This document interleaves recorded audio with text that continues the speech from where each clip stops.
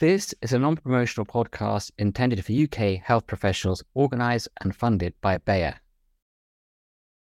This podcast contains content that some listeners may find upsetting, including topics such as death and murder.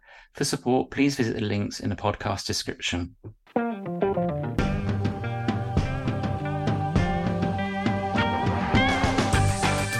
Hello, I'm Peter Cackett, and I've teamed up with Bayer to bring to you this podcast, which we have called Eye on the Horizon. In this series, I'll be interviewing doctors and scientists who I think have a really interesting story to tell. And I'm hoping that you will find our discussions thought-provoking as well, and make you pause and reflect as you move forwards with your own journeys through life.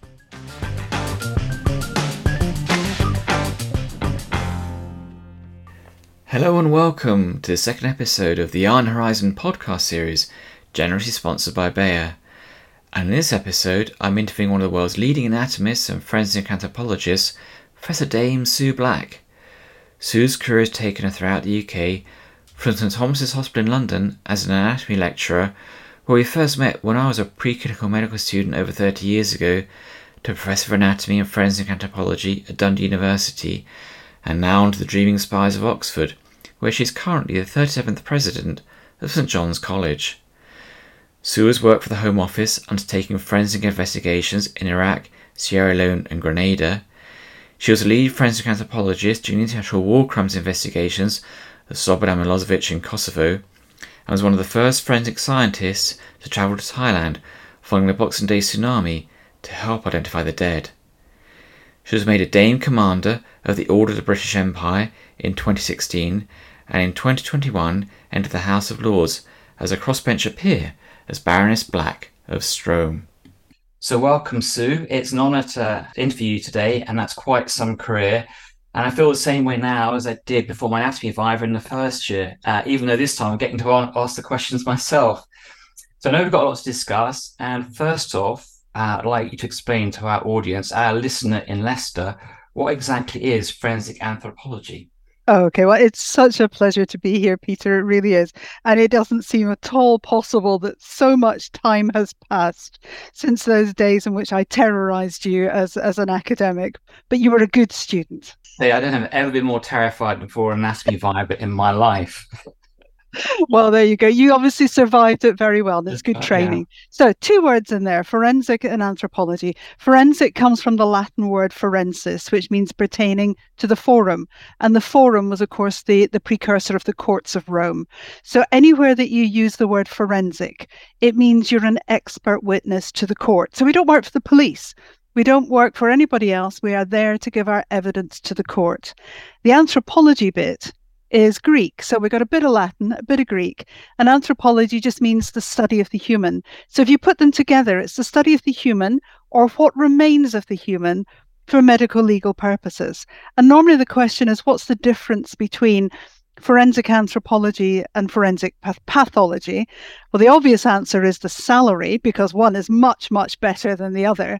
Yeah. But the reality is a forensic pathologist is trained to talk about the manner of death and the cause of death.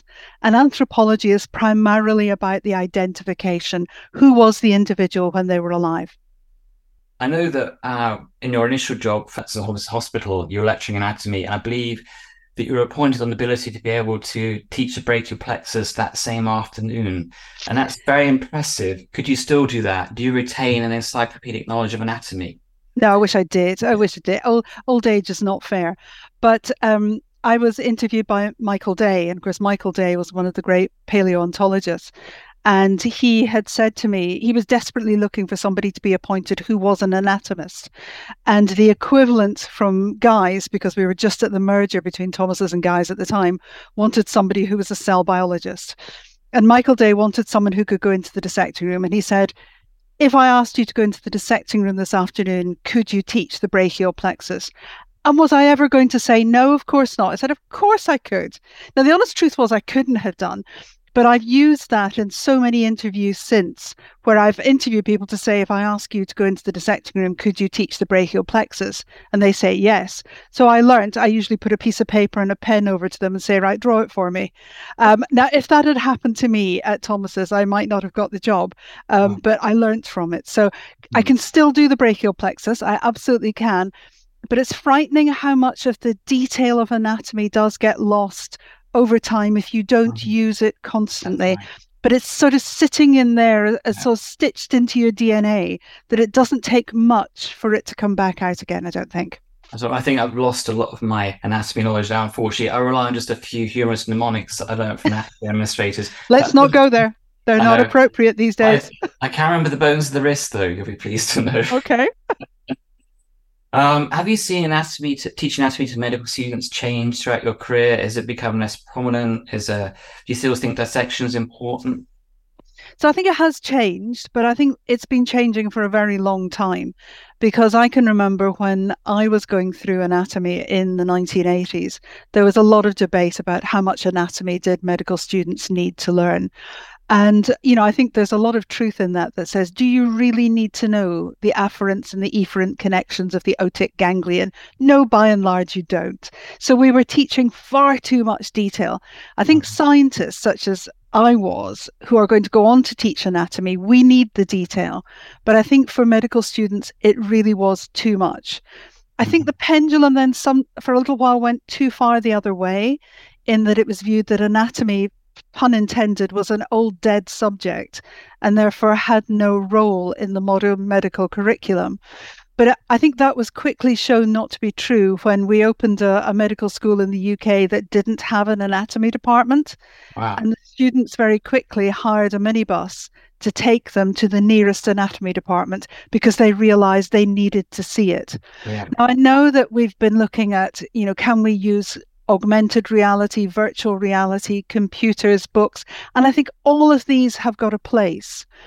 But particularly if you're going to become a surgeon, you want to be able, through your fingers and your hands, to be able to touch and to feel. It's only when you separate away that tissue and you can see the blooming size of the aorta or the huge nature of the sciatic nerve. No picture does that for you. Feeling it and touching it does. So I think we can afford to reduce a lot of the detail in the medical curriculum in the early stages. But I think we have to bring the medics back to anatomy at a time when they then need more detail. And that's what we're starting to see now. Yeah, I have to say it was quite daunting, the whole dissection room at the age of 18, going into that room. Yeah. So I remember also at Guy's 30 years ago, in 1992, when you were lecturing us on forensic osteology for an anatomy degree, even then the police would regularly come to your office in your upper reaches of the anatomy department, ask you to identify bones and say whether or not they're animal or human. But I've always been interested, how did that relationship come about? How did you become the person to go to in London for the Metropolitan Police to look at bones and identify them? It's always about being in the wrong place at the wrong time, isn't it? There was a particular case ongoing at the time where an individual was alleged to have been murdered in London. The body had been chopped into pieces and the pieces had been distributed to rubbish bins around the city. And so the police were having to look in a landfill site. Now, when you go into a landfill site, you're going to find all sorts of things. You're going to find spare ribs from people's Saturday takeaway. You're going to find the odd dead dog. You name it, you'll find all sorts of bone in there, and not necessarily all of it human. But of course, as they were bringing this stuff out of the landfill site, the pathologists were getting a bit fed up of these sort of smelly bits of bone coming into them. And so eventually, Ian West was in fact the pathologist at the time, and Dick Shepherd, who's a very dear friend of mine, was working with him. And they phoned me up and said, look, would you come in and look at these bones that this policeman's brought in? And he was a miserable policeman. He really was. And he looked me up and down as if to say, young girl, what the heck does she know? And he handed me this bone that he'd found. Now, I knew what it was straight away, but I didn't think he would believe me. So I put it into a plastic bag and I popped it on top of the radiator to let some heat get into it because that increases the smell. And then I opened the bag and I popped it under his nose and I said, what can you smell? He said, it smells like roast lamb. I said, exactly. It's a sheep bone. It's not a human bone. And he was so impressed that he'd solved it, that he thought the girl, as I was labelled, the girl from anatomy, wasn't bad. So every time something came in from that landfill site, then I got hauled down to identify everything from a tortoise to a spare rib. We never found the individual we were looking for. But that's how you get into the sort of mystical mindset of a police force. Bones, we'll ask her. And that was just literally how it came about. It seems that in one of your books you've written that you've had some really obscure fragments to identify. I think it was a fragment of the sphenoid bone that helped you with the case as well. It seems, quite incredible. Yeah, I mean, that was a lady who went missing in Helensburgh in 2004. And her husband had all sorts of jobs. And his latest was that he wanted to build kitchens. And she had said to him, no more, not having this, get a proper job. And the bank phoned her in the afternoon and said, we have a problem with the paperwork that you signed for the bank loan today. And she said, you're blooming right you did, because I didn't sign anything. And her husband had got somebody to impersonate her to sign for the bank loan. Mm-hmm.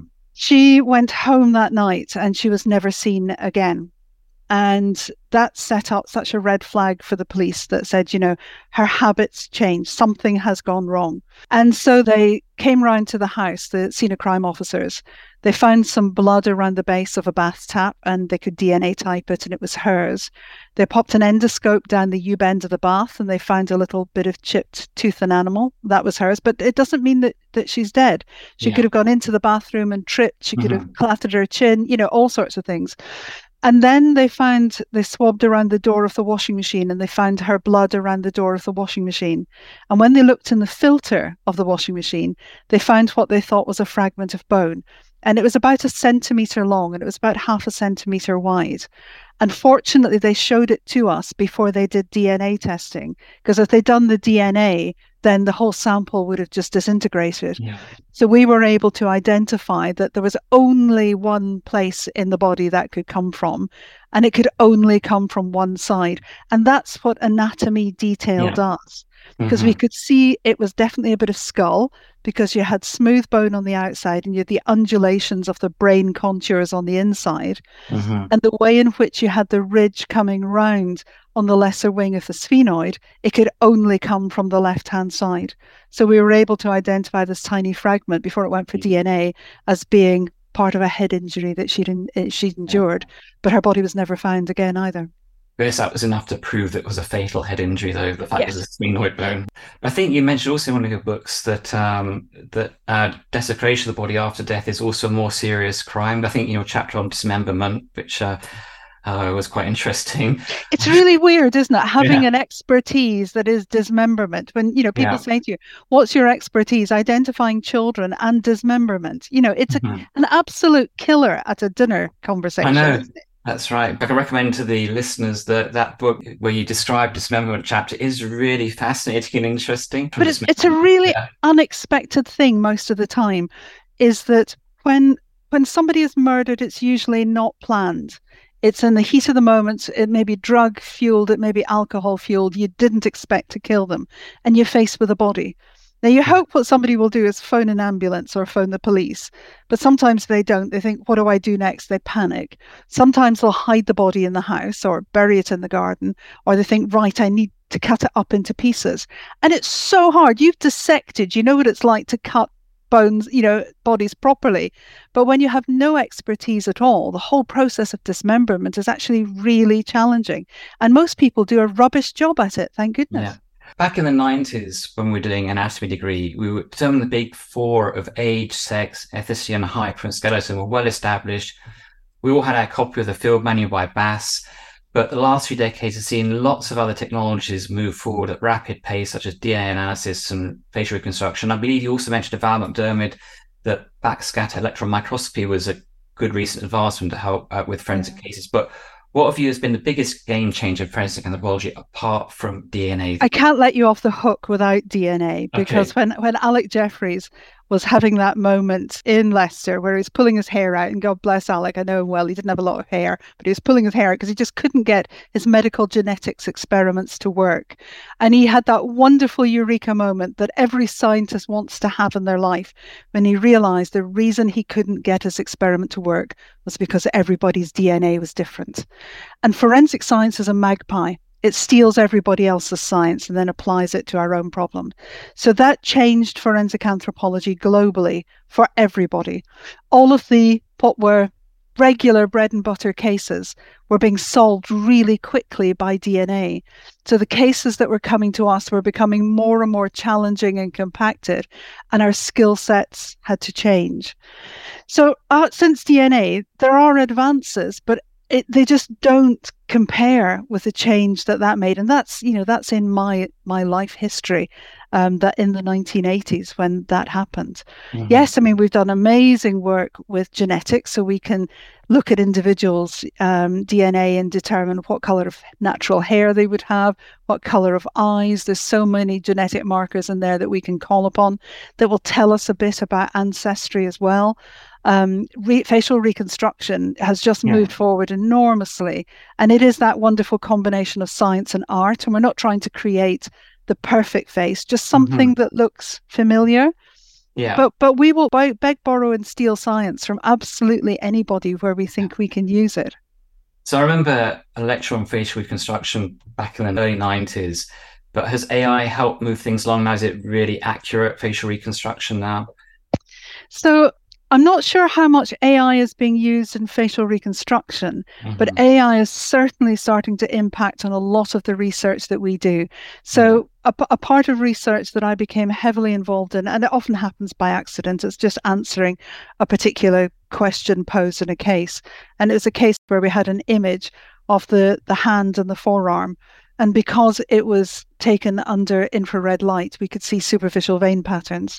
So we were able to start looking at identifying and matching perpetrators and suspects from usually hands, but also arms and forearms. And we're training the computers now to do the work that we do to extract the information from these images. Now, that's got a number of really important things. The first one is it really does protect you from having to look at all of these videos and images, which are hugely distressing. But it also means that the computer actually is less subjective, it's more objective, and it will find patterns of anatomy that we won't necessarily see. And so my team had a wonderful day when they phoned me up and said, we think the computer's just beaten you on an identification. And I said, absolutely not. How dare you? And of course it had. And that's exactly where we wanted to get. So we're using AI, but we're using it cautiously because the courts haven't really caught up with us yet. And our eye is always on the courtroom. We can't move faster than the courtroom. Okay. Is there any, you've obviously worked on many forensic cases throughout your career. Is there one particular case that sticks in the mind you're particularly proud of solving? There are many. I mean, the ones that stick under your saddle are the ones you don't solve, of course. The ones where there's a body and you can't find it, or you have a body and you just can't find a name. So they always stay with you because they're just the unsolved mystery. But I suppose I felt that I was in the right place at the right time in Kosovo. Because you will remember Professor Louise Scheuer as well from Thomas's and Guy's. And we were writing a textbook on the development of the juvenile skeleton. And we were faced with a case where a father and his family were all murdered by a rocket-propelled grenade in Kosovo. So the wife, the daughter, the sister, the mother-in-law, and 8 children were all killed. And because it was a rocket-propelled grenade, they were just exploded. Dad, under cover of darkness, found as many of the parts of his family as he could and buried them. And when we came along about a year later, it was identified as an indictment site against Milosevic and his senior officials. Then when we recovered the material that he buried, it didn't even fill a body bag and a half because he just hadn't found everything. So our job was to lay out, and we laid out all the white sheets on the floor in the mortuary to say, we will try to find a piece of everybody, and then there'll be a mass that we just can't separate. Because the father wanted every one of his family to have a part of them buried, because his greatest fear was that his God wouldn't be able to find them if they weren't in their own named grave. Now, it would have been really easy for us to just put a little piece on each sheet and say, no one will ever know. But of course, you can't do that in a forensic setting, because you have to be able to stand up in court and say, this is what I did. So we'd managed to find a bit of everyone, from a 6-month-old baby. We only found half of his 12-year-old daughter. And we were left with 2 shoulders and partial upper limbs of 2 14-year-old twin boys. Mm-hmm. And we thought, well, we can't separate them because they're twin boys, same age, obviously, same parentage, obviously, can't separate them. But one of them had a Mickey Mouse vest on. Mm-hmm. And we said to the police, go and ask Dad, did any of his children, were they into Mickey Mouse? Yeah. And Dad came back and named one of the twins and Mm-hmm. said everything he had was Mickey Mouse. Now, we couldn't positively identify him as that individual, not based on something like clothing, but it gave sufficient closure to allow us to separate 2 twins reasonably. And we were able to hand back a body bag that we knew with our hand on our heart had a bit of that named individual inside it. And then there was an extra bag of the bits that we couldn't separate. Yeah. Moving on to medical legal work, many doctors at some stage in their career are required to give evidence in court, and it can be a very stressful experience. And I know that even defense QCs may try and trip you up as well. Have you got any advice for people on how to cope giving evidence in court? It's really tough because it's a gladiatorial arena. It's an adversarial system. You're an expert witness and you have a privileged position in that courtroom. You are allowed to have an opinion. Nobody else is allowed to have an opinion, but you are. And one side in that courtroom will want you to come out as the world's leading expert. Mm-hmm. And the other side of the courtroom will want to prove you're an idiot. Yeah. And you will be one or other. And I've been both. It just depends how it goes on the day. Yeah. The most important thing is that you are not there to support a case. You're not there to advocate for a case. Mm-hmm. You're being asked as an expert witness to have unbiased opinion. What does the evidence tell you? And if you can shut out the circumstances of the case, your job is find the evidence, recover the evidence, analyze the evidence and present it. And in a medical situation, you might just be at the point of analyzing and presenting. You might not have the others. Yeah. Don't think about the case. The less you know about the case, the better, because then you're not influenced by it. And irrespective of whether you're appearing as a Crown witness or a defence witness, your evidence should be exactly the same because you're not there to advocate for anyone. Yeah. If you can be prepared, the most important thing is to be prepared. So do your homework, do the background research, because you can bet that the opposing counsel will be doing theirs. Yeah. And they won't only be doing it on the evidence. There's 3 ways in which a lawyer can come after you. And the first one is about your evidence. So you need to be prepared with your evidence. The second thing they'll come after you with is your protocols and your procedures. Did you sign that bit of paper? Did you put the wrong date on it? I have seen an expert witness reduced to rubble because they didn't write down how many hours they had sat at the microscope. Because once the questioning came in, how you say you spent a amount of time. How much time? Well, I don't remember. What do you mean you don't remember? You're an expert witness. Your job is to document everything. You should know what kind of an expert witness are you? So it can happen there. And the third thing is they'll come after you personally. So they will check what you have on Facebook, on Twitter, on anywhere. And if anything can be used against you and it's legitimate to do so, they will. Yeah. So wear comfortable clothes. Don't wear something that's cutting off your circulation. Okay. I always wear slip-on shoes, so I always slip them off the minute I go into the witness box, because my rationale is that if I've got my feet in contact with the ground, I'm about as grounded as I can get. The easy bit comes first, the side that has retained you. The difficult bit comes with the opposing side. Don't rise to it. They're trying to get the rise out of you. Yeah. You've got to remain calm. And have they learned not to try and trip you up? 'Cause it's not possible. I don't think. Oh, no, they always do it. Yeah. So I have an adversary in Scotland, and anyone in Scotland will know Donald Finlay, KC. And Donald is a very dear friend of mine, but not in the courtroom. Yeah. And the case that I was telling you about was the small fragment of sphenoid. Donald was the defence counsel. And, he has great theatre. And so Donald reached underneath his table and brought out Gray's Anatomy, and he dropped it with great aplomb on the table in front of him. And he said, "No, Professor," he says, "I'm not doubting you for a moment." So you know what's coming. Yeah. And he cross-examined me, I would say, for about 2 hours on the development of the sphenoid, on the growth of the sphenoid, on the fracturing of the sphenoid, on the anatomy of the sphenoid. Yeah. Don't make the mistake of thinking that good lawyers don't do their homework. They do. Yeah. And when I caught up with them at a conference about a month or so later, I went, "Oh, Donald," I said, "you were so hard on me in there." He says, I like to get you in the witness box. It's a bit of fun. So bear in mind, it isn't fun from our perspective, but for them, it's a sport. Yeah. it can. They're there to represent their client. That's right, exactly. And they are there to do whatever they can for the betterment of their client. Your job is to try and remain absolutely in the middle line. So you really have to know yourself a bit like a Viva as well. Yeah. Yes, exactly. Yeah. So I think you got a good friendship with Val McDermid, who, along with other crime writers, started a campaign for Million for a Morgue for the mortuary in Dundee, which was named after her. I know she often asks you for forensic advice for novels, but is this service offered to other crime writers, TV and film script writers? Because I imagine that you've probably got quite a lot of information you could provide for these forensic people. I do. So Val and I have known each other for a very, very long time, and she's very naughty. So she'll phone me up and she'll say, "How are you? How are things?" And it all seems terribly innocuous. And then she'll say, "Oh, what you working on?" And before you know it, your research has appeared in one of her novels before it's even got into the literature.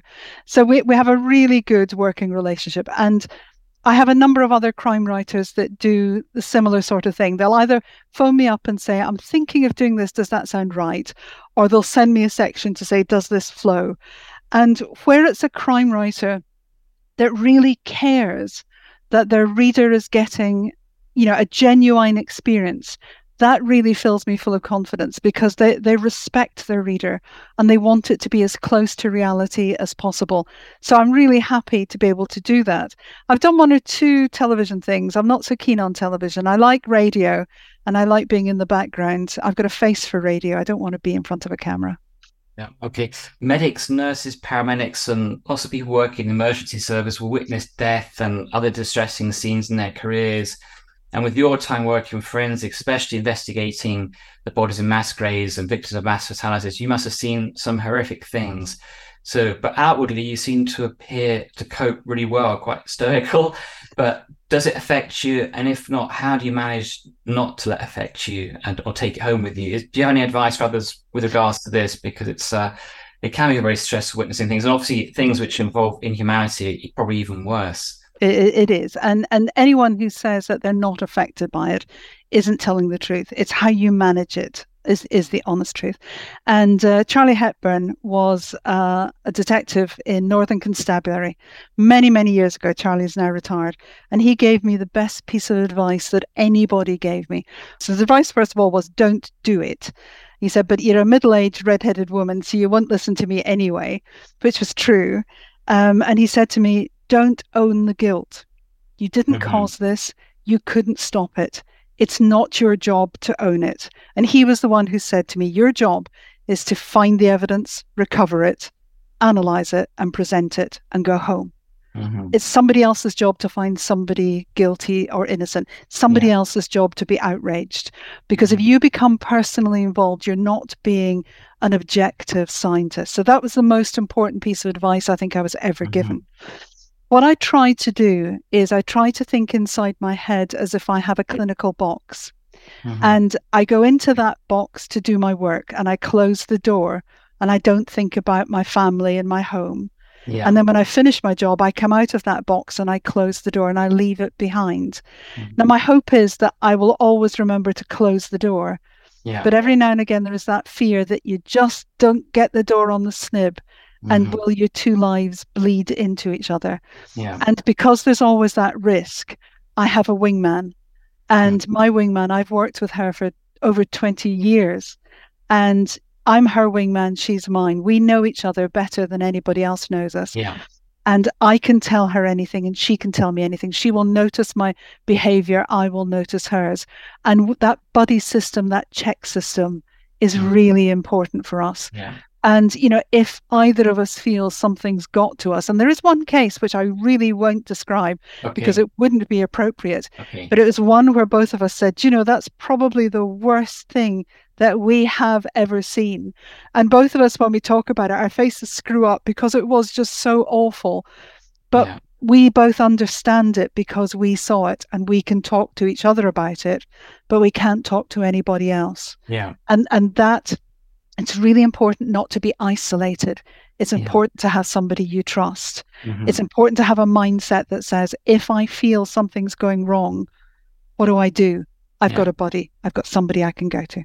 So it's a form of debriefing, I It guess. is. And do you debrief when you're out at these investigations in other countries? Yeah. We tried a bit of it in Kosovo because we were with the Metropolitan Police, and they decided to send some counsellors out to us. But, we'd been out there for 2 months solid. We were working as a feral team. We were looking after each other. And with the best will in the world, they sent out counsellors, and they wanted to ask us how we felt. It didn't go down well, is the honest truth. It really didn't. And I think there is an important message in there that says, if a team is working and supporting itself, that's what it needs. An outsider coming into that team, ostensibly just to talk about your feelings, is never going to be terribly welcome. And so there is a role in there for those I know who want to go and find the counsellors or to have that relationship. But I think you have to judge the team dynamic as it's going at the time. Okay. So obviously you've got a very busy career, very big output with writing books, etc. But how does Professor Sue Black relax? Is it a bottle of wine and large gin and tonic? Is it Love Island or a Netflix six-parter? I can't imagine that is the case. Yeah. Behave yourself. How do you manage to relax? What do you do? I'm ashamed to say that I've completely gone off wine, so I'm not a drinker. Yeah. I will never refuse cake, which is why I will never be a size 8. Yeah. So, I do look after, I do enjoy finer things, but I'm not a drinker, unfortunately. I like to write, is the honest truth. So for me, 3 weeks of the summer were spent in my attic writing, and just losing myself in my own head for me is a holiday. And my grandmother used to say, if you can't live comfortably with what's between your own ears, then everybody's going to be bored by you, aren't they? So I like the isolation of writing. That's for me what I do if I have any downtime. Okay. So have you got any opinion on the meaning of life at all? Oh gosh, life is far too short. And my grandmother was the most important person to me. But I can remember her saying to me as a child, as you get older, time goes faster, which I thought was a ridiculous thing to say because, of course, time is measured. But she was right. The older you get, the faster time moves, and you realize there's less time in front of you than there is behind you. And I think probably as you get older, you repurpose. So you don't do, my very dear friend Alan Alda, the actor, Alan always says to me, don't look for happiness. What a waste of time it is looking for happiness. Look for contentment. Yeah. And if you can find contentment, then actually you're a lot happier than in the search for happiness. So the meaning of life for me is contentment. It's about family. It's about doing the things I want to do. It's about being able to be grateful for all of the opportunities that I've had and the marvelous people that I've met throughout my life. And who would have thought, Peter, after all this time, we'd be in a position where we are talking this afternoon? Isn't that just marvelous? That's what life's about. Intersections with other people. Yeah, this is the question I've been dying to ask for this whole interview. And building up to it is there any meaning in death? Because I know on your Desert Island Disc, you touched very briefly on the spiritual side of things. And I thought you were the best person to ask, given you've been exposed to so much death in your career. And I know we've no way of knowing for sure, but do you have any idea on whether there's any continuation of the human spirit and soul after death? Do you think that there is an afterlife? I know you mentioned that your grandmother's been on your left shoulder for your life. My grandmother was a great... She was a West Coaster, a Scottish West Coaster who believed in ghosts and spirits and all sorts of things, which I don't. I have never been spooked by the dead, ever. The living terrify me, but the dead don't. The dead are incredibly well behaved. They do exactly what I expect them to do. My grandmother would say, you live as long as you are in somebody's memory or somebody's heart. And I think in that regard, there is a life beyond death. She's very much in my heart, very much in my head. So she's not dead. And my daughters will say every time I open my mouth, my father falls out. And they will say, Granddad dead, is he? He's still Yeah. alive. So I think as long as we hold people still alive, I had the real honor of being with my father when he took his last breath, and nothing would have persuaded me to leave him until he died. I needed to be there for him the whole way through. But when he took his final breath and he was gone, what was left behind was not my father. It was the shell that he occupied. And I had no trouble leaving his body, but I would never have left him for as long as he occupied it. Where did he go? I have no idea. Is it just that a light switch goes off? I don't know. But isn't that life's greatest big last adventure? And I can't wait. I want to know what it feels like to die. I want to know what it smells like, what it tastes like. It's one last adventure that I know I'm going to do, but I'm going to do it on my own. And I don't want it to come anytime soon. Thank you very much indeed. But I do want to be able to experience what that feels like. And my whole intention is to go on beyond death. So I intend to live beyond my death, in that my body is donated to the anatomy department in Dundee. So I will be dissected. I'd quite like them to take all the soft tissue, the skin, and there's far too much fat, but they'll do that anyway, and send that up in smoke. I'd love them to be able to keep my skeleton, so that if my skeleton could be boiled to get the fat out, and I could carry on teaching for the rest of my death. Wouldn't that be fantastic? That's a great ambition to have. I guess you won't get tired as well. You can carry on teaching. Forever. Brilliant. So now, has that all been agreed with Dundee? Have you been to a chapter Dundee about this? My forms are all with Dundee. Whether at the time they have got the capability to macerate my skeleton down needs to be seen to be believed. Who knows? That's my hope. But they will certainly have my body for dissection. Brilliant. Okay. Current and future plans. I think your magnum opus has been your juvenile skeleton book with Professor Louis Scheuer. And I can't imagine you retiring. But any other books or projects underway? I know you said you were writing over the summer. Lots. So I have 5 books on the go at the moment. So I like to sort of chop from one to the other. I've got a second edition of a textbook that we're working on, which, doesn't fill me full of great enthusiasm, but it does need to be done. It needs to be updated. There's a couple of other books that I'm writing with other people who are new authors, and so they're looking for a little bit of support. And then the other 2, one is a biography and the other is a faction within that biography. Okay, that sounds very interesting. Look forward to reading that then. I guess we'll round off with this last question then.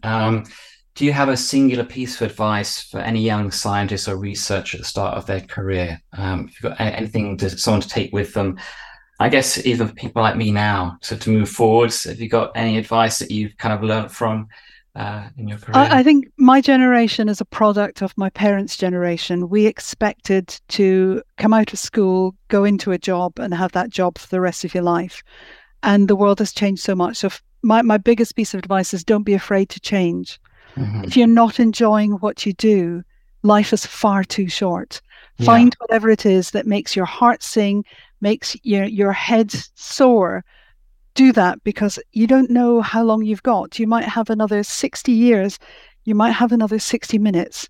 And so pack everything into today that you possibly can, because we don't know what tomorrow brings. So don't be afraid to change. That's sound advice there.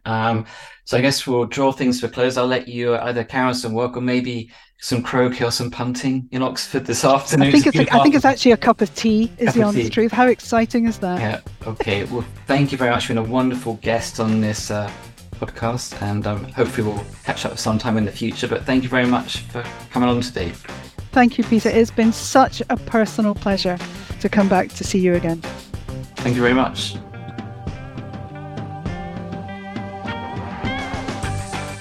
Thank you for joining us today at this Bayer-funded On the Horizon podcast, and we hope you'll join us again for the next episode. Until then, goodbye.